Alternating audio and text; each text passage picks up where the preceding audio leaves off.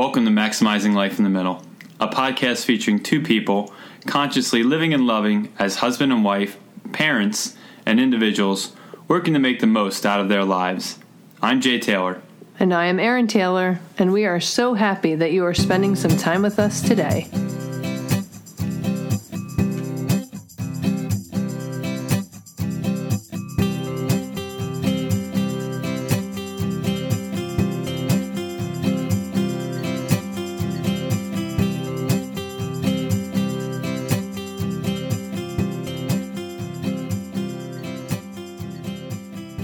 Welcome to episode 15 of Maximizing Life in the Middle.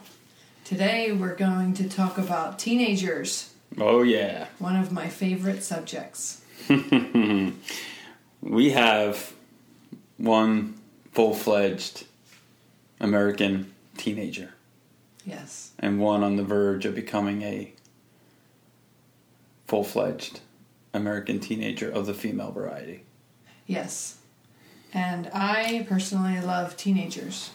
For the 20 years that I worked as a therapist with adoptive and foster and biological families, the teens were my favorite group to work with. I love teenagers. Yeah, my experience with coaching, a lot of it is with teens. And I like them. I would say my wheelhouse maybe skews a little younger. I think I'm really cool to like 8 to 14-year-olds. Well, if we're talking about who's cool to a teenager, it would definitely not be me. Nor would it be you. Well, no one's cool to a teenager, right? Right, exactly. But, I mean, if you're like an 8-year-old to like 12-year-old boy... Yeah, they climb on you like flies on honey. Yeah, and I'm a comic book artist, and I'm a big goon. And you like to play with balls. Yeah, like that seems pretty cool. But I guess I'm reasonably cool still to our teenager, at least in the volleyball sense, because he plays volleyball, and at this point I'm still better than him, and all that. So, but anyway, so teenagers. Yeah. So this weekend... as you already know, you were away. As you already know, previously. Yeah. You were away, and I was home. Yes. The weekend before, I was away, and you were home. So we were kind of flip-flopping, passing the baton the past couple weeks. Yes. Fodder for a later episode, I believe. Yeah. But our 15-year-old was invited to a party. And... he already knows, based on many, many talks we had last school year, he already knows our stance on drinking, drugs, being around that kind of stuff and whatnot, that we are not okay with it. We're realistic to know that it happens, but we don't condone it in any way, and we don't want to encourage or facilitate him experimenting with those things. And...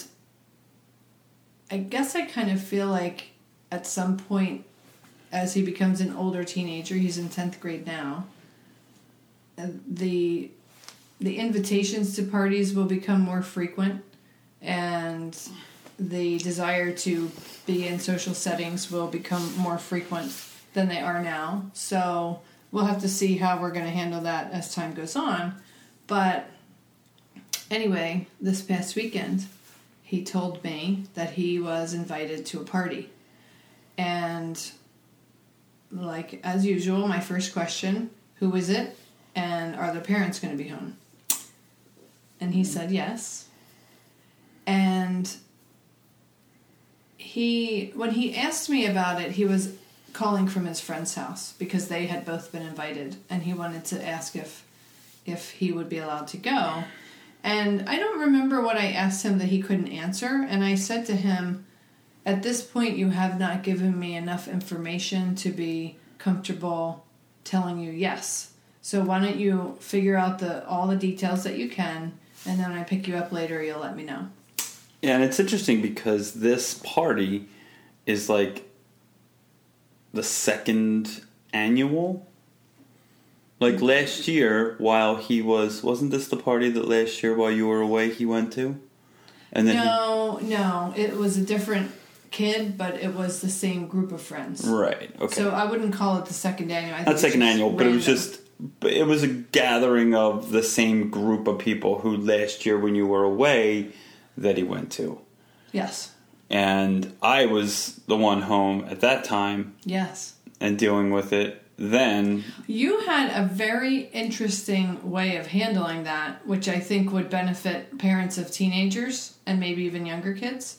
So before I say about this weekend, why don't you tell them what you did last weekend or last year? Because I don't remember if it was you or him who texted me and asked about this party or mentioned it. And I was in California on the other side of the country, so I was kind of handcuffed. I couldn't do much, so it all fell on you last year. Yeah, and when you said that, I suddenly had a moment where I froze up and said, I don't remember what I did last year, but now it comes back to me because we didn't know the parents. We didn't know the parents, we didn't know the kid. We didn't know the kid. Because when your child, at least where we live, when your child goes K through 8, they're in the same town. It's one elementary school for K and 1, another one for 2 and 3, then 4 and 5, and then middle school.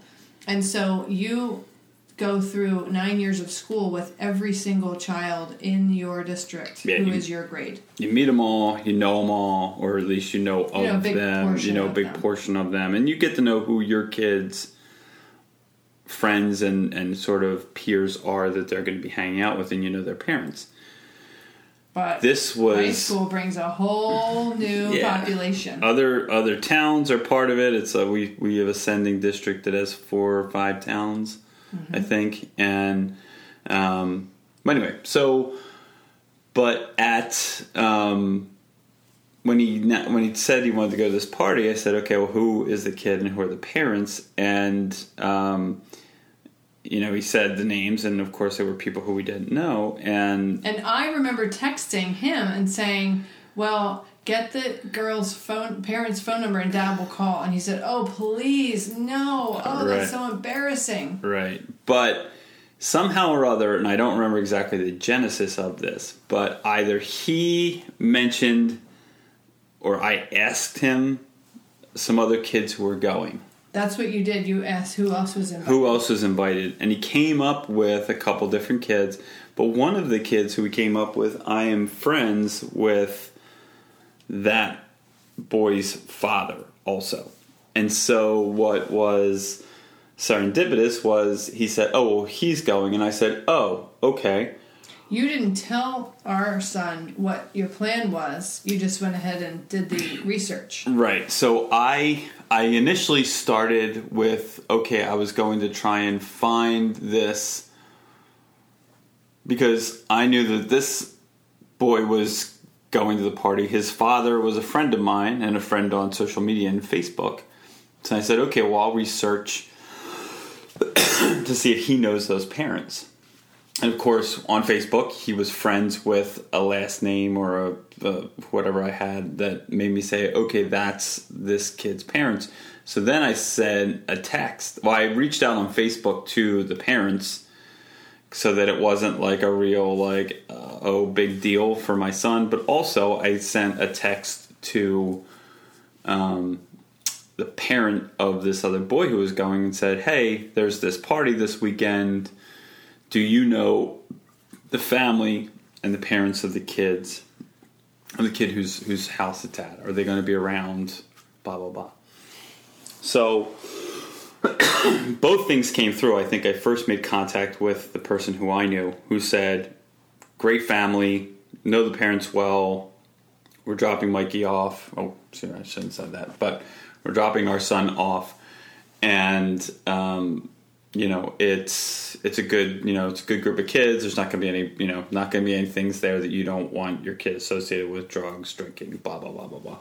And then, so that certainly had me feeling pretty good about it. And then later on, through the social media contact, the mother of the kid who was having the party also responded to me and said, we'll be home. Thanks for reaching out. We really appreciate it. And so that basically left me feeling very comfortable saying that he could go to the party. He went to the party last year. It was uneventful in the ways that you would hope it's not eventful. And fun and everything was fine. Went, picked them up, all was well. So then this year, and I don't really think he went to any or was even invited to any parties between then and now, because the kids he's hanging out with just aren't really into that yet, so it just hasn't come up that much. I know that other kids are more into that, but his group... Couple of things, but nothing that was... No, like big social events. Exactly. So this weekend he asked me if he could go to this party, and I said, who's the kid? And he told me her name, and I recognized her as one of the kids that he had invited to our house for Halloween last year. And I said, oh, that's the girl from Halloween. Yes, of course. And so... I don't really know her or her family, but, you know, I think once you get to high school, that's the way it is. These people live in different towns, and, you know, you just generally aren't going to necessarily know them. But that shouldn't stop you from... That shouldn't cause you to say no to your child every time, or else you're going to be limiting their ability to even socialize with anyone. Right. But yet you just don't want to send them into this unknown environment where you don't know what's happening or what's going on. So I asked him if the parents would be there. He finally got back to me when I picked him up, and he told me the logistics of the party. He said that the girl had sent out either a group chat or something to the people that she had invited and made it very clear that her parents would be there, so don't even try to do any funny business or anything like that. Forget about drinking or whatever. It was just going to be, quote unquote, just a party. So I said, and we've worked really hard on building trust with him and openness and communication and, you know, not overreacting when he tells us things, which hopefully sets up his willingness to continue coming to us. And so I just said to him, I'm inclined to say yes, that you can go to the party. And I trust that if the party turns out to be different than you've described to me, that you will call or text me once you get there. And he said yes. And so he also said that his friend's dad would take the two of them, and his friend's older brother had offered to bring them home. And I didn't say it to him, but in my mind I thought, oh yeah, we're not doing that. I'm not letting someone else take you to a place where I don't know where it is or who you're with, and then have somebody else pick you up. No, thank you. So I think at his age and where he is socially and his choices, I feel pretty comfortable saying that it doesn't appear that he's getting involved in drinking and drugs and things like that. And I make that with the qualifier saying that I don't think we're being naive, but that's kind of where I think he is right now. And so, but I'm also, while I don't think he's involved in that kind of stuff now, I also am realistic enough to know that pretty much it's not a matter of if, it's a matter of when. Because how many adults have you ever met who have never touched a drop of alcohol ever in their life? And I think we also know that he's seen it, or it's been discussed. Well, we've discussed it endlessly. Right. No, I mean among his peers. We know that it's been a topic. Yeah, he's told me about told us who that did this or that or what, or who's into whatever. Yes. And so we've tried to make a very open channel of communication. And so, but I'm not naive to think or hope or expect that it will never happen to him, that he will never drink too much at a party and get drunk. I hope, I wish it wouldn't happen, but, you know, I don't know how many, maybe I've met 0.1% of the adults who've never touched alcohol. So I'm not naive enough to think that I just don't ever have to worry about that. So I decided, I told him it was very nice that his friend's dad would take them, and I would be very happy to pick them up, to share the driving. And so that was the plan. And because I wasn't dropping him off, he told me he would either drop a pin on his phone when he gets to her house or send me her address or whatever. So I knew where it was I was coming to pick them up. So the party went on. They left at 8. I checked in with him via text at 9. And then he said everything was going well. And it would be over between 11 and 12, and he would let me know when to pick them up. Right. So I was surprised when the phone rang at 10 p.m. and it was him. And I said, what's up? And he said, well, the party got a little out of hand, and her parents decided to break it up and end the party. So I need you to come pick me up. But we're not at her house. We're going to walk down to the corner. So I'll drop a pin where I am so that you could pick us up. And I said, okay. No questions asked. No further conversation. I hung up I told him I'll be right there. I hung up the phone. I got my keys and I left. And I thought about it in the 5 or 10 minute drive over. I thought about the party and all that we had talked about and what he said and everything. So I got to the corner where they were. I wondered what out of hand meant. I wondered why they were at the corner. I wondered all of those things. But I maintained some self-control on the phone. And then when I picked them up and they got in the car, I just said, so, what happened with the party? Why are you in the corner? And he proceeded, well, first he said, ask me whatever you want and I'll tell you. And I said, no, why don't you just start at the beginning and tell me chronologically a play-by-play of what went down? And so he explained to me that she had invited maybe 20 or 30 10th graders, and her parents were there, and it was an outback party kind of to celebrate the end of summer. And her parents were actually, he said, socializing with the kids in the backyard. And their pool was open. Some kids were swimming. There was a fire pit. He said the parents served soda and cookies, chips. It sounded like a harmless, lovely thing that you would wish your teenager would be invited to. And then he said they were sitting around the fire pit, and they just finished remarking how much fun this party was. And all of a sudden, about 40 seniors rolled into the backyard with kegs and cases of beer and whatever, and folding chairs. So her parents saw what was happening, what was evolving, what was taking place, and they probably got really nervous and uncomfortable and said, oh, okay, well, you know what? This party's over. Why don't you all just call your parents because this party's over? But the seniors, I guess, decided that they were not leaving. So she has a field behind her house, behind her yard. Backs to open space.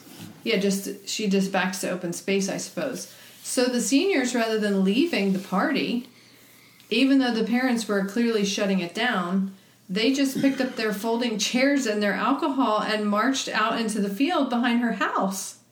I am just flabbergasted by this. The audacity. Yeah. I still always want to believe absolutely that he's telling us the truth. Something about it sounds odd. And extreme. And ridiculous. But, maybe some version of that happened. Or maybe it was a couple of troublemakery, hooligan kind of older kids said, oh, we're just going to go do this. But not like 40 of them decided. Yeah. I mean, maybe there's embellishment. Of course, yes. It's possible. But anyway, what he said to us, what he said to me is that he got very, he was closely watching what was taking place. And when he saw the older kids walking to the backyard, to the field with their chairs and their alcohol, and he realized that they didn't seem like they were intent upon leaving, when the parents asked everybody to leave, he thought, oh my gosh, if these parents have to call the police to get these kids out of here, I don't want to be anywhere near this house. Mm-hmm. So he immediately, as soon as he understood what was happening, he immediately went and found his friend and said, we're out of here. So they left the house and walked not just to the end of the street, to the corner of her street. They turned the corner and went to another street because he said if the police showed up at the house, he didn't even want to be anywhere in visual eyesight. He didn't want to be anywhere near that scene. He just didn't want any parts of it. And so he walked down to the corner and called me, and I came to pick them up.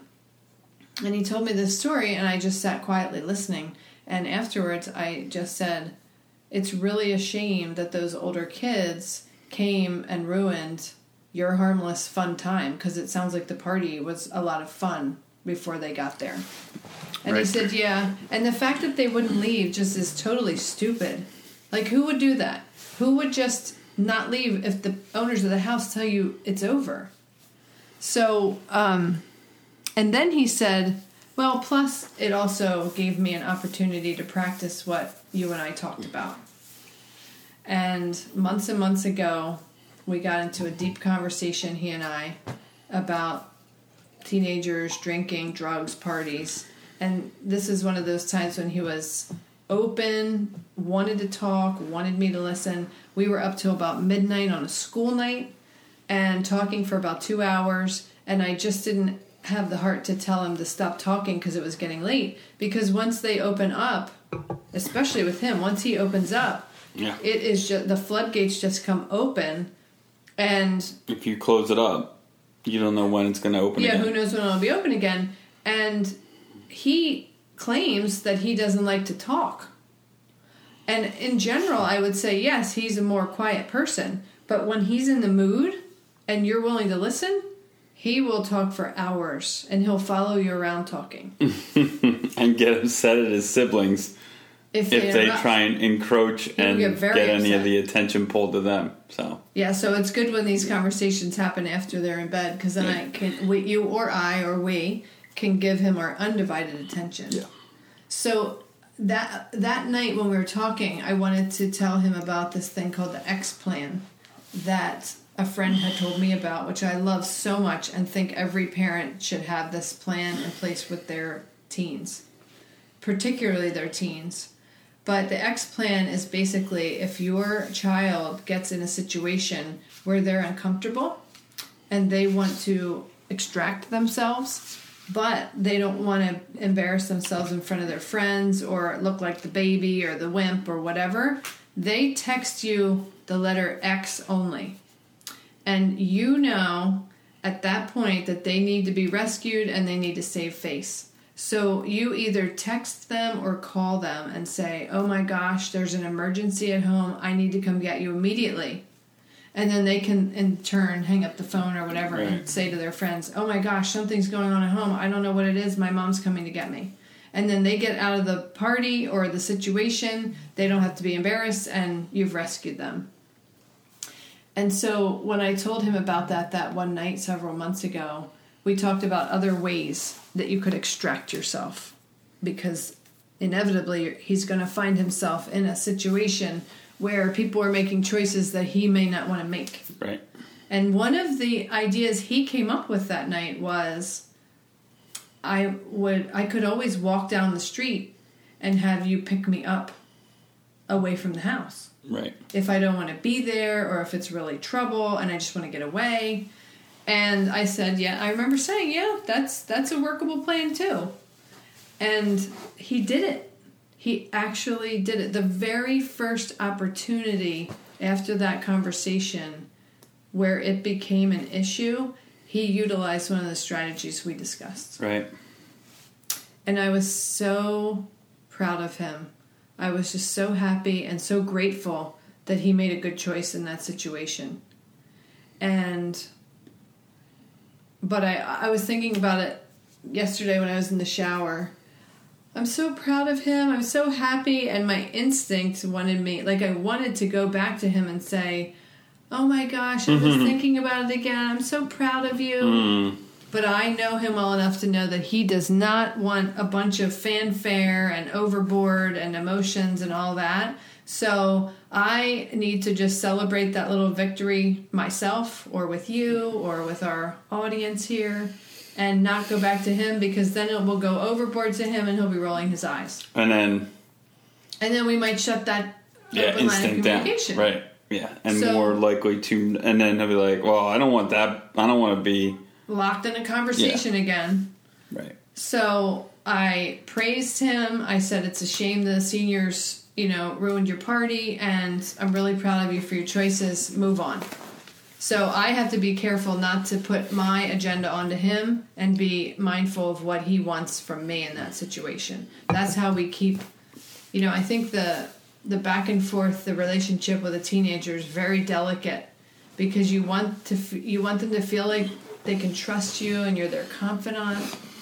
But you also sometimes have to lay down the law and reinforce the boundaries and say no when you need to say no.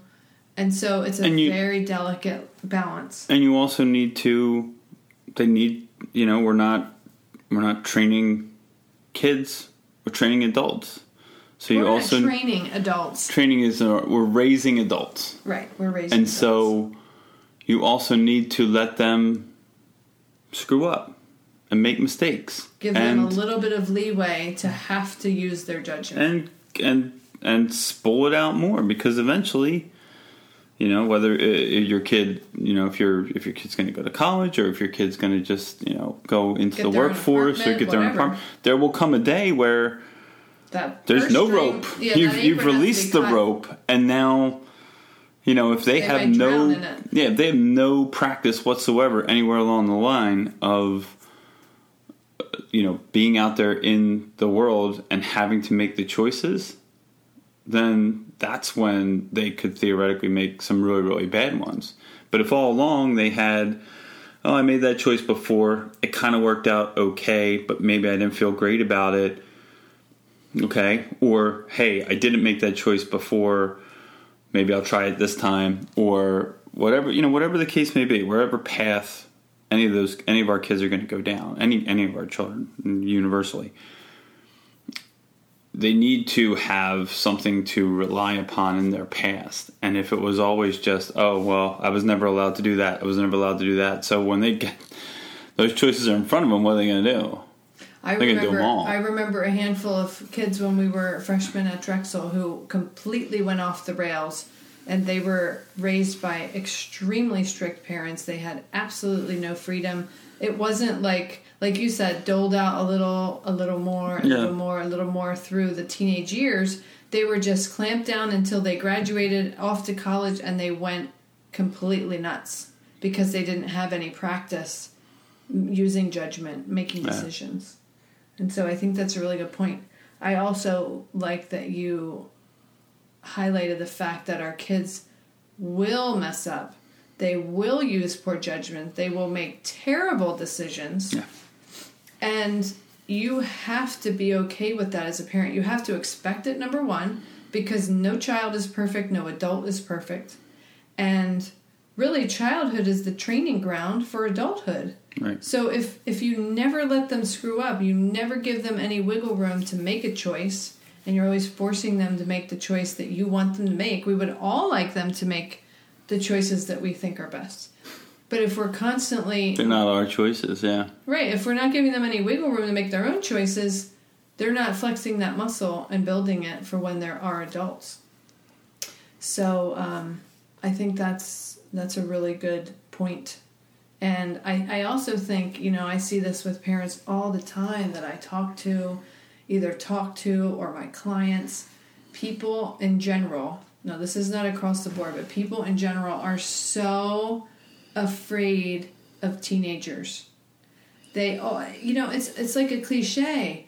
Oh, your kid is 15. I feel sorry for you. Or you have a teenager, you just say to someone, your child is 7, enjoy them now because eventually they're going to be teenagers. I think teenagers get a terrible rap, and I don't think it's fair.